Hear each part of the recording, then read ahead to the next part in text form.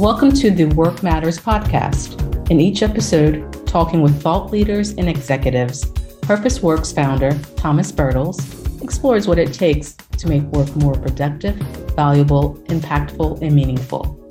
Let's begin the conversation.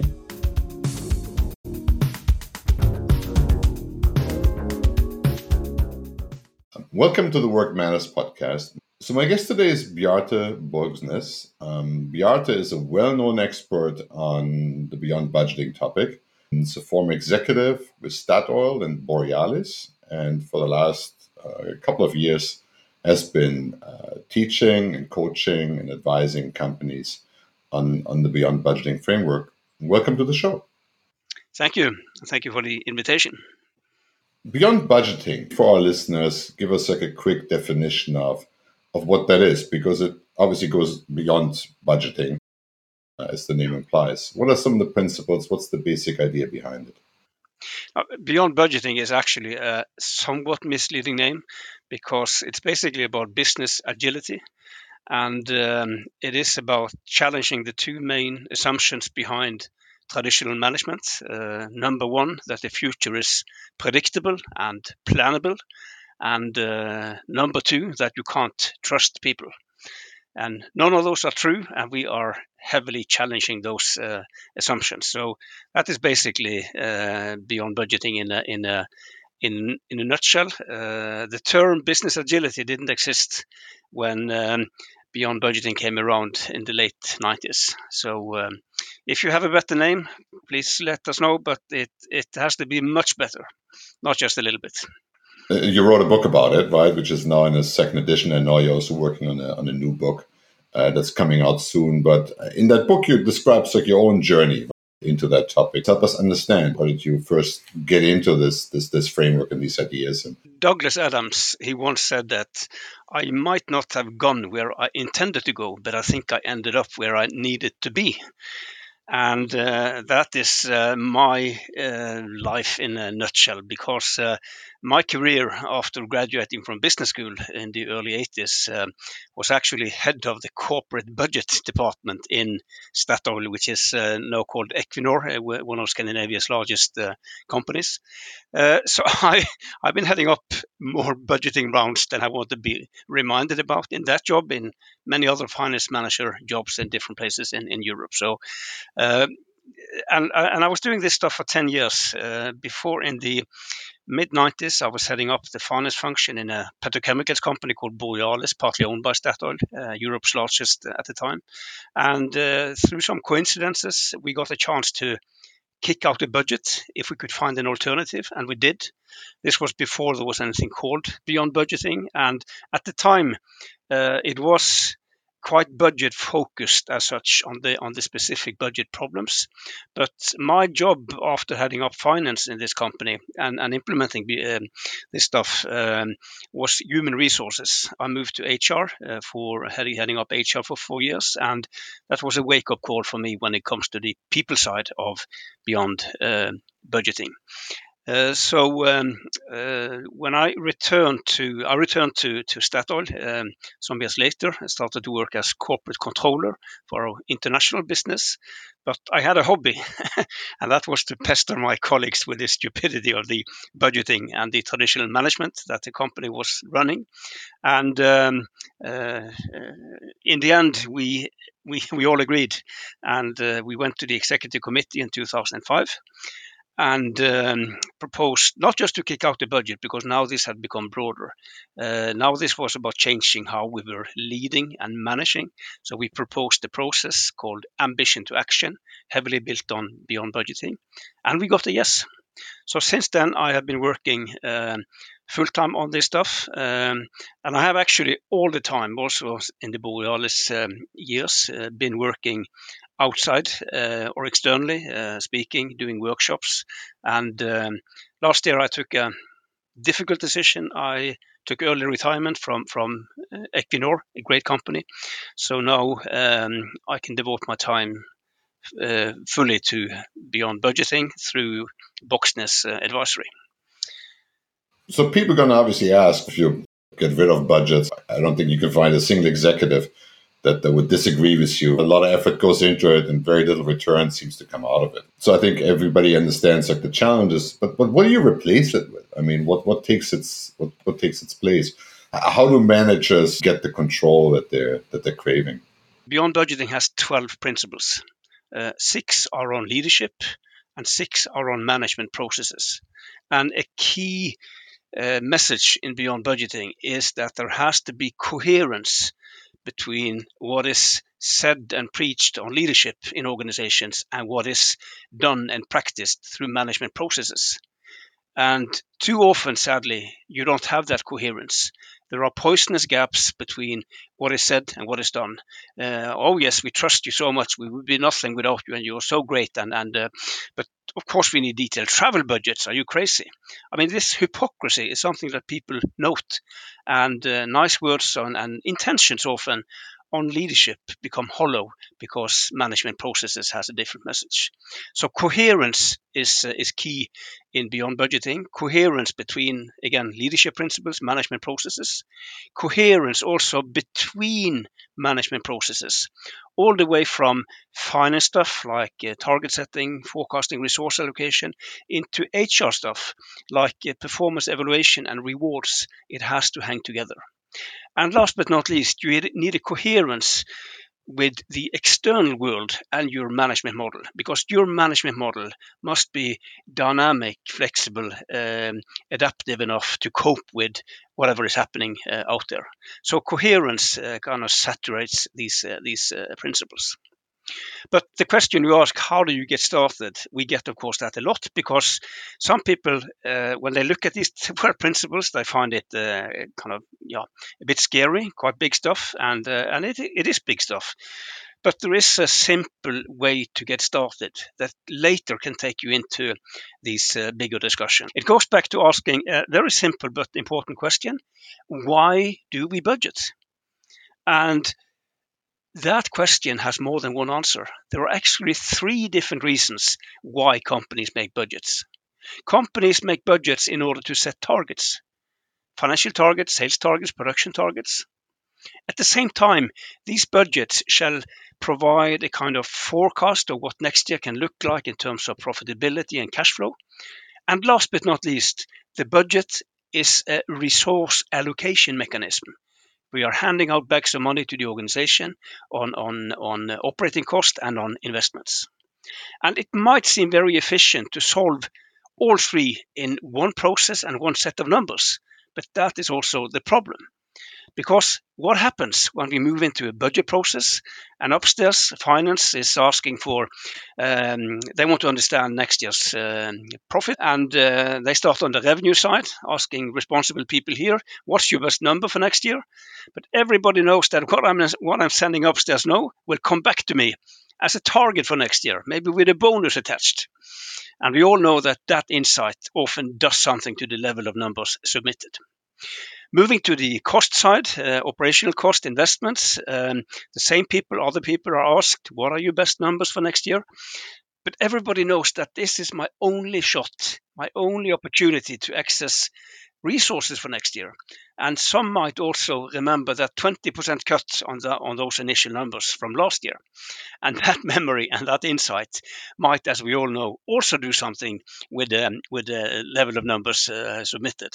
And I can see you're smiling, Thomas, and most people do when we talk about this. But this is actually, it's actually not fun. It's actually a serious problem, not just because it destroys the quality of numbers, but even more because it stimulates behaviors that I would call at least borderline unethical.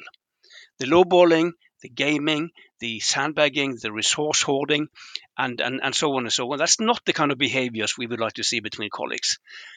At the same time, I'm not blaming anyone for behaving like this, because people just respond to the system we have designed for them to operate within. So if you want to change people's behaviors, then it is about changing and fixing systems, not people. The good news here is that there is a simple solution. We can still do these 3 things: target setting, forecasting, resource allocation, but they should be done in 3 different and separate processes, because they are different things. A target is an aspiration. It's what we want to happen. while a forecast is an expectation. It's what we think will happen, whether we like what we see or not. And resource allocation is about optimization of what is often scarce resources. And because we have separated these into three processes, we can now start to improve each one in ways impossible when it was all bundled in one set of numbers and one process.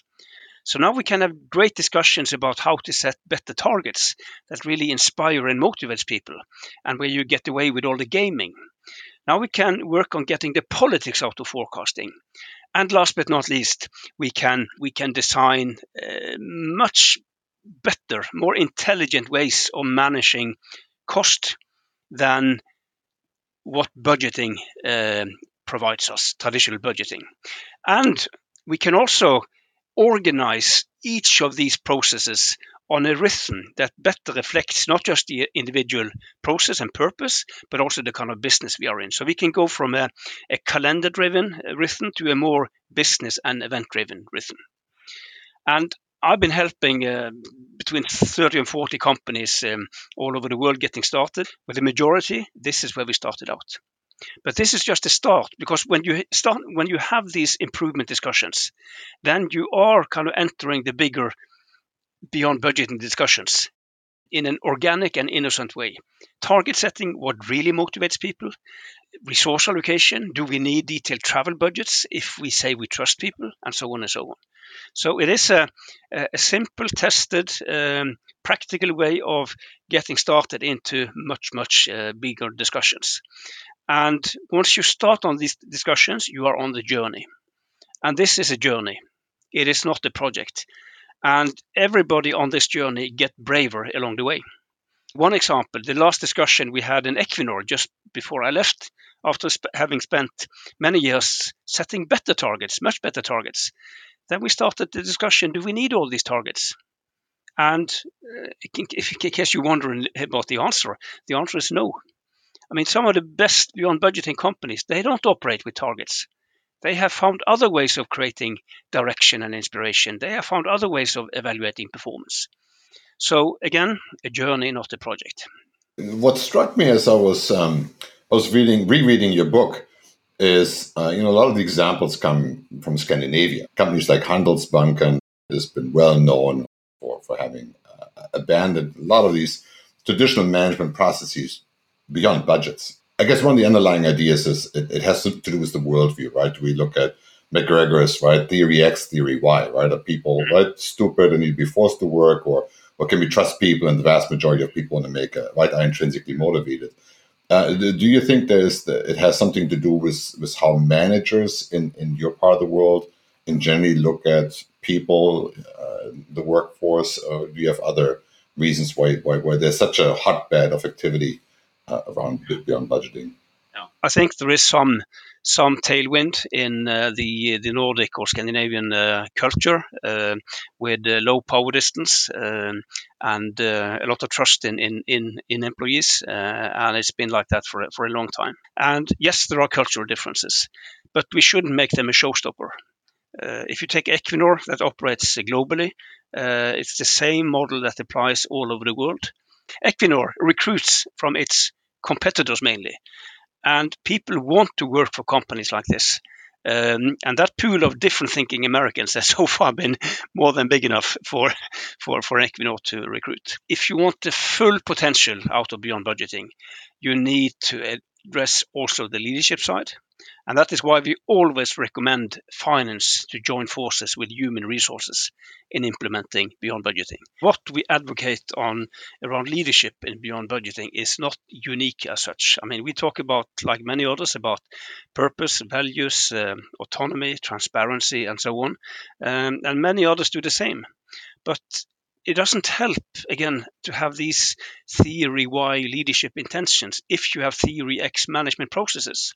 That is where many of these great models on people and leadership out there, what they are missing is what should this mean for our management processes. And this is where Beyond Budgeting are providing answers, changing management processes so that they actually reflect what we say and hopefully mean about people. So we are back to this coherence between what is said and what is done. Lean, agile, sociocracy, holacracy, no, none of them, they kind of avoid it. It's the elephant in the room, right? But if you don't address that elephant, you will never get a true transformation. I'm a big fan of agile, but I also would argue that maybe the main reason for the initial success of what I call original agile has to do with its birthplace in software development. It was about revolutionizing software development and how teams were working, and it did wonders. And in big organizations, what do you think executives said? Well, what they saw was kind of better projects, better outcomes, more happy people. Who can be against that? Wonderful. I love agile. Then agile started to scale, and then it started to have implications for executive beliefs and behaviors, and then it wasn't that fun anymore. So I think that is one reason why scaling agile has struggled. Beyond Budgeting was born as an enterprise agility model, right? So it kind of fills many of the holes that agile has. So that is why agile and Beyond Budgeting is a beautiful fit. But no agile transformation will succeed without Beyond Budgeting, I would argue. And that is why we are called into so many companies on their agile transformation journeys quite late often, because this is what they discover. I remember not too long ago talking to like a senior vice president in the IT function in a very large healthcare company, and he says, "Yeah, we got this problem, right? We got these incubators in the business, and they're coming up with these great sprint ideas, and then they go to corporate IT, and that's where these ideas die. Right? People say, take a number, right? And you got to wait till you get funded. And, if you had a good idea in August, right, you got to wait a year and a half to do anything on that. And I think that definitely becomes a rate limiting factor. Just like continuous delivery is key in Agile. It is we apply exactly the same thinking when it comes to resource allocation, because the annual budget is too big of a batch, too many decisions, too early and too high up. So instead, we recommend a more continuous and dynamic resource allocation. When it comes to projects, the concept should be that the bank is always open. You can always ask for money for a project. Yes or no depends on two things: how good is your project, or do we have the capacity as things looks today? Actually, one of the bigger ideas I took from this book was actually this notion of performance management, and how do we create incentives for people, and what incentives are meaningful. Let me first say that the label performance management that you mentioned, I actually don't like it.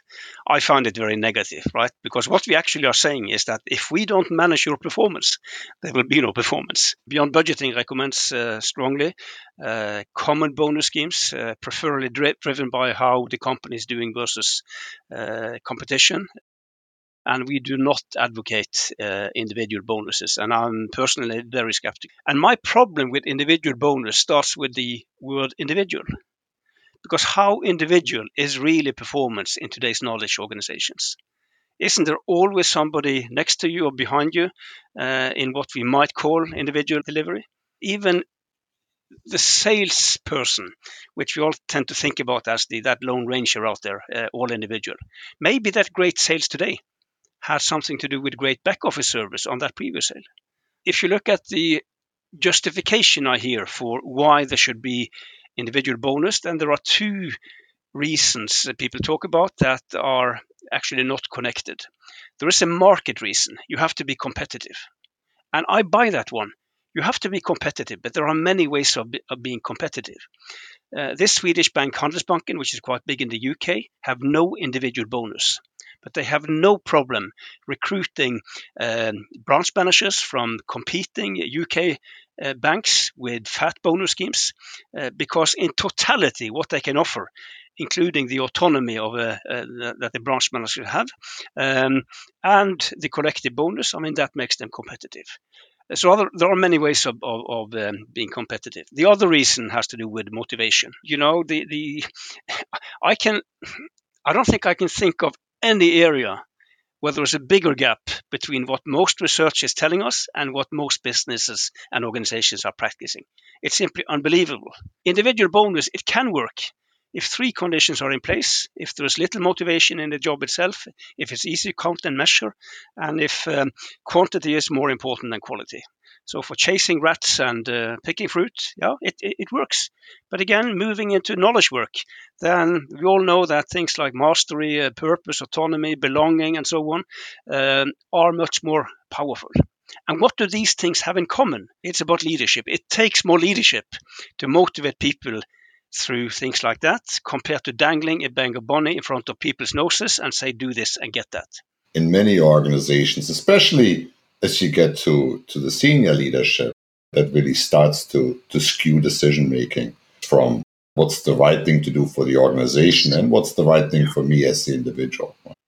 And I think that problem starts actually with the targets that these executives have, but you amplify it 10 times by adding bonus to those targets.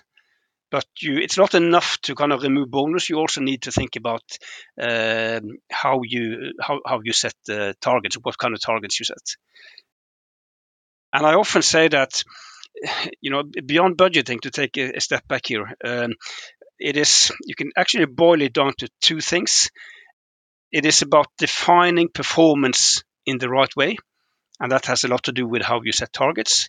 And then it is about creating the conditions for the organization to deliver towards that kind of performance. If you succeed on both, then you have cracked it. And you also create, I think, the degrees of freedom for individuals or for teams to take ownership. One thing I saw in the Ambition to Action framework is that really at the center, it's about how do we create freedom for individuals. Absolutely. And for me, that freedom is a very big part of what you do to enable the organization and people to deliver. I often use traffic as a metaphor here when it comes to creating enabling conditions, because in traffic we typically find either traffic lights or roundabouts as way to create good performance in traffic, a safe and good flow. And these are two very opposing views of managing in traffic, right? The traffic light, that's traditional command and control. The manager in that situation is the person who programmed that light, and he would not be in the situation when you sit there waiting for the green light, and his information would not be entirely fresh as you sit there waiting. While in the roundabout, decisions are made by drivers, people in the situation, and they use fresh real-time information to inform their decisions. Transparency is key in here, not important in front of that light, as long as you can see the color of the light. But in the roundabout, you need transparency. You need to see and understand the entire situation here. It's a metaphor I've used for many years to explain what kind of shift in thinking we need here. The things you need to change in what you do in Beyond Budgeting is not rocket science. But it doesn't help to change what you do unless you also change how you think. And that is the hard part. I think the other thing I took away from your book was you talk quite a bit about KPIs. One thing I see in a lot of organizations is that there's like no shortage of KPIs, but there's so many that it's really hard to call any of them key anymore. Like, how should companies think about measuring performance? I've spent many years searching for that perfect KPI. Now I've given up because it doesn't exist. There can be good KPIs, combination of KPIs, but there's something we must never forget. The I in KPI stands for indicator. They are indicating that we are moving towards something, but they are seldom, maybe never, telling the full truth. There is a reason they are not called KPTs, key performance truth. They are called key performance indicators. So we should talk about them as indicators and not KPIs, which we actually is done in Ambition to Action. And that is why in any measurement, in any performance evaluation, an indicator can play a role, but it can't do the job alone. A lot of these things that people do is they kind of know it in the heart of hearts that probably 90% of it doesn't add any value whatsoever. But, they keep doing it because I think it gives them some degree of confidence that at least you can defend your actions, right? You look at your KPIs, you say, look, everything is green here, right? Another elephant in the room here is the word control, because people think that they have control today and will lose control if they go beyond budgeting. If you go beyond budgeting, you will lose some control, but the controls you lose are the bad ones, the illusions of control. What you get more of are good controls. And one example is transparency, which can be a very effective control mechanism, a social control mechanism. There was this wonderful story from Roche, a large European pharmaceutical company, who did today they are on a beyond budgeting journey. But before they started out, they did a very interesting experiment on travel cost. In a pilot, they kicked out the travel budget, all travel rules and regulations, and replaced it with full transparency. So with a few exceptions, everybody could see everything. If you travel, to where did you fly, sleep, eat, cheap or expensive? And guess what happened with travel cost in that pilot? Came down through a simple self-regulating control mechanism, right? This was about tearing our pages in the rules book instead of doing the opposite. At the same time, let me just add here that transparency is a very powerful mechanism, which means that it must be applied with wisdom. If it becomes naming and shaming, it doesn't work. Then it backfires. And we should also position transparency more from a learning perspective than from a control perspective. I mean, how can we learn from each other if everything is secret? And then you get this subtle control effect as a side effect in any case. You can't have learning without transparency.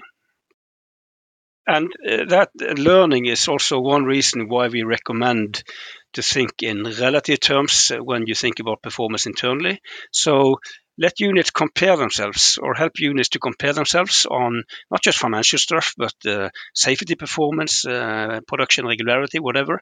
What you then want to achieve is that those struggling, coming out low in those comparisons, contact those who are performing better, asking, what are you guys doing that we obviously aren't? In order for this to happen, we need help from the reward system again. Because if there are individual bonuses, why should somebody performing well help somebody performing worse? They might one day threaten the number one position, and it is nicer to be number one than at the bottom. So that's why you need, like again in Handelsbanken, no individual bonus. Their collective bonus is driven by how the company is performing versus competition, and that stimulates everybody to help everybody. And I know that some people think that this is some kind of blue-eyed, naive Scandinavian management thinking that doesn't work in the real world. But this is exactly what Handelsbanken does in the UK as well, which is quite different from the Nordic region when it comes to culture. And it works beautiful. So it's again about learning, and you need transparency. This is an example of how all the elements in a management model must kind of hang together, have the same underlying philosophy, which is so important in beyond budgeting, coherence. A big part of it, I think, is like the mindset of the leader, how you look at people, what do you think that they're capable of.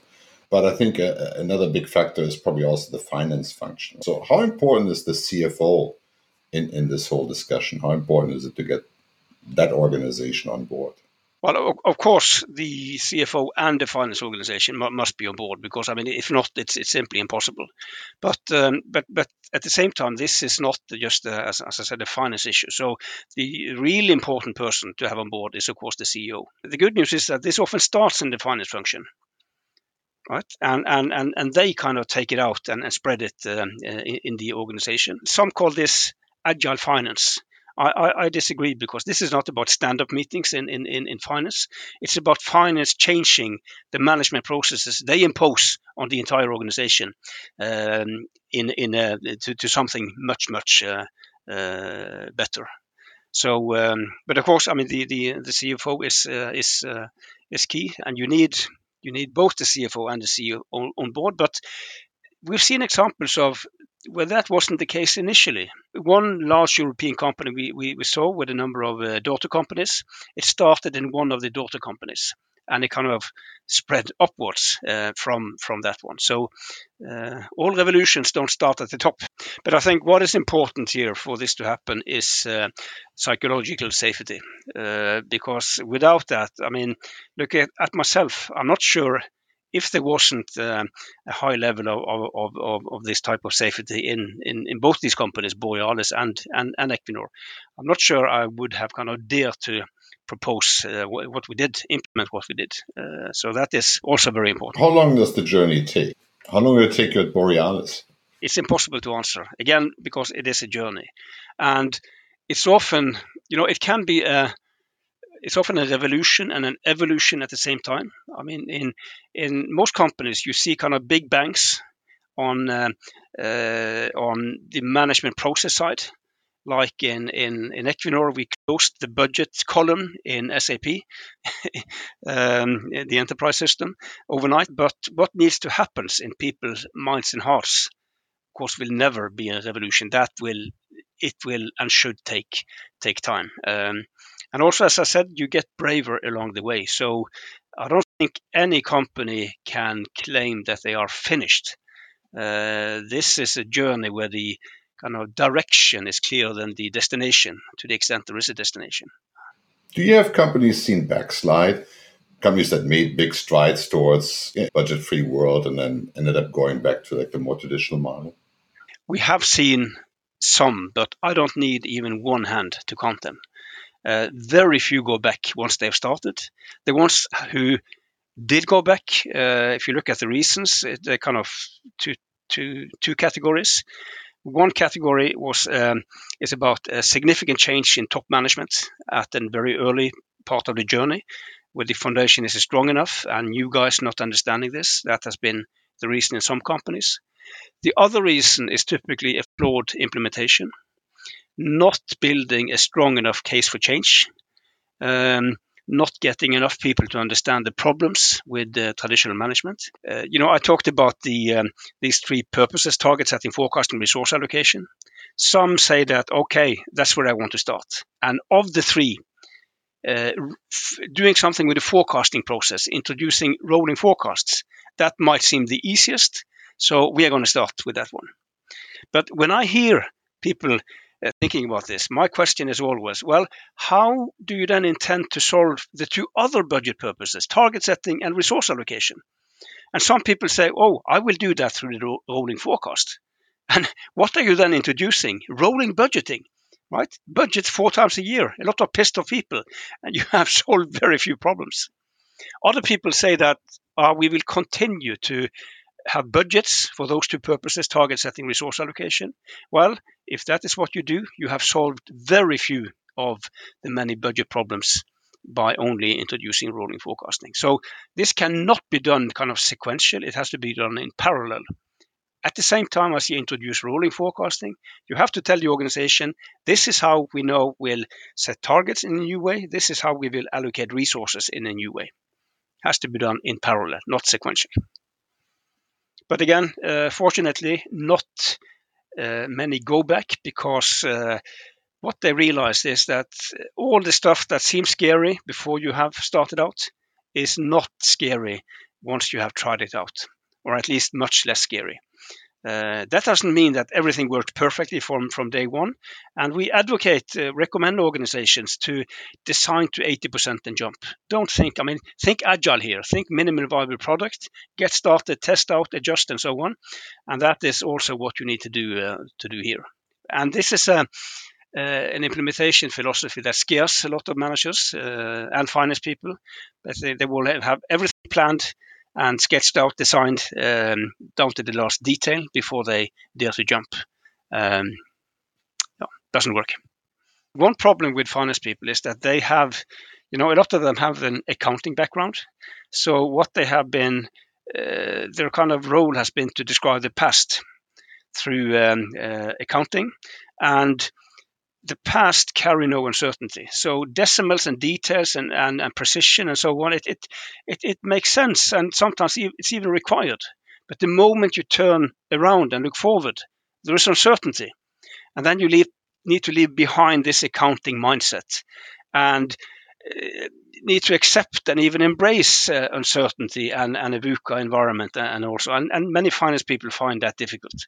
I think it's a very interesting topic. I think it's definitely a missing ingredient for many companies as they try to become more agile, more flexible. I can also see how many people are scared, or how many leaders are scared to even touch this. You can't do it like in little bits and bobs, right? You really got to bite off enough of this, and it got to be grounded, I think, in some leadership principles that puts humans at the center and empower them and drive decision making down. So I think it goes way beyond changing the mechanics of how the company operates. I think you've laid out an excellent playbook with your book, Implementing Beyond Budgeting. And I'm looking forward to the new one. When does it come out?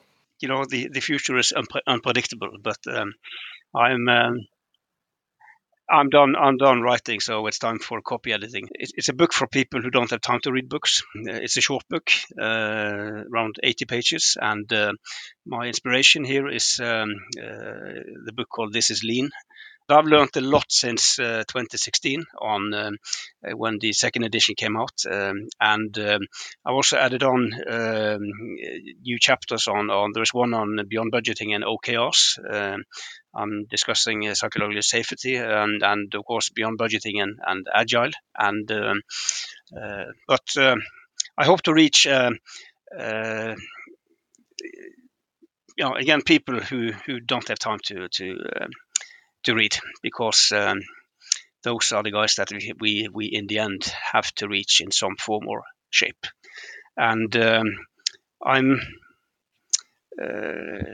also writing in the book, towards the end, that the stuff that we have been talking about today, it will happen in some form or shape. I don't care if it will go beyond budgeting or business agility or whatever. It's not important, but it will happen.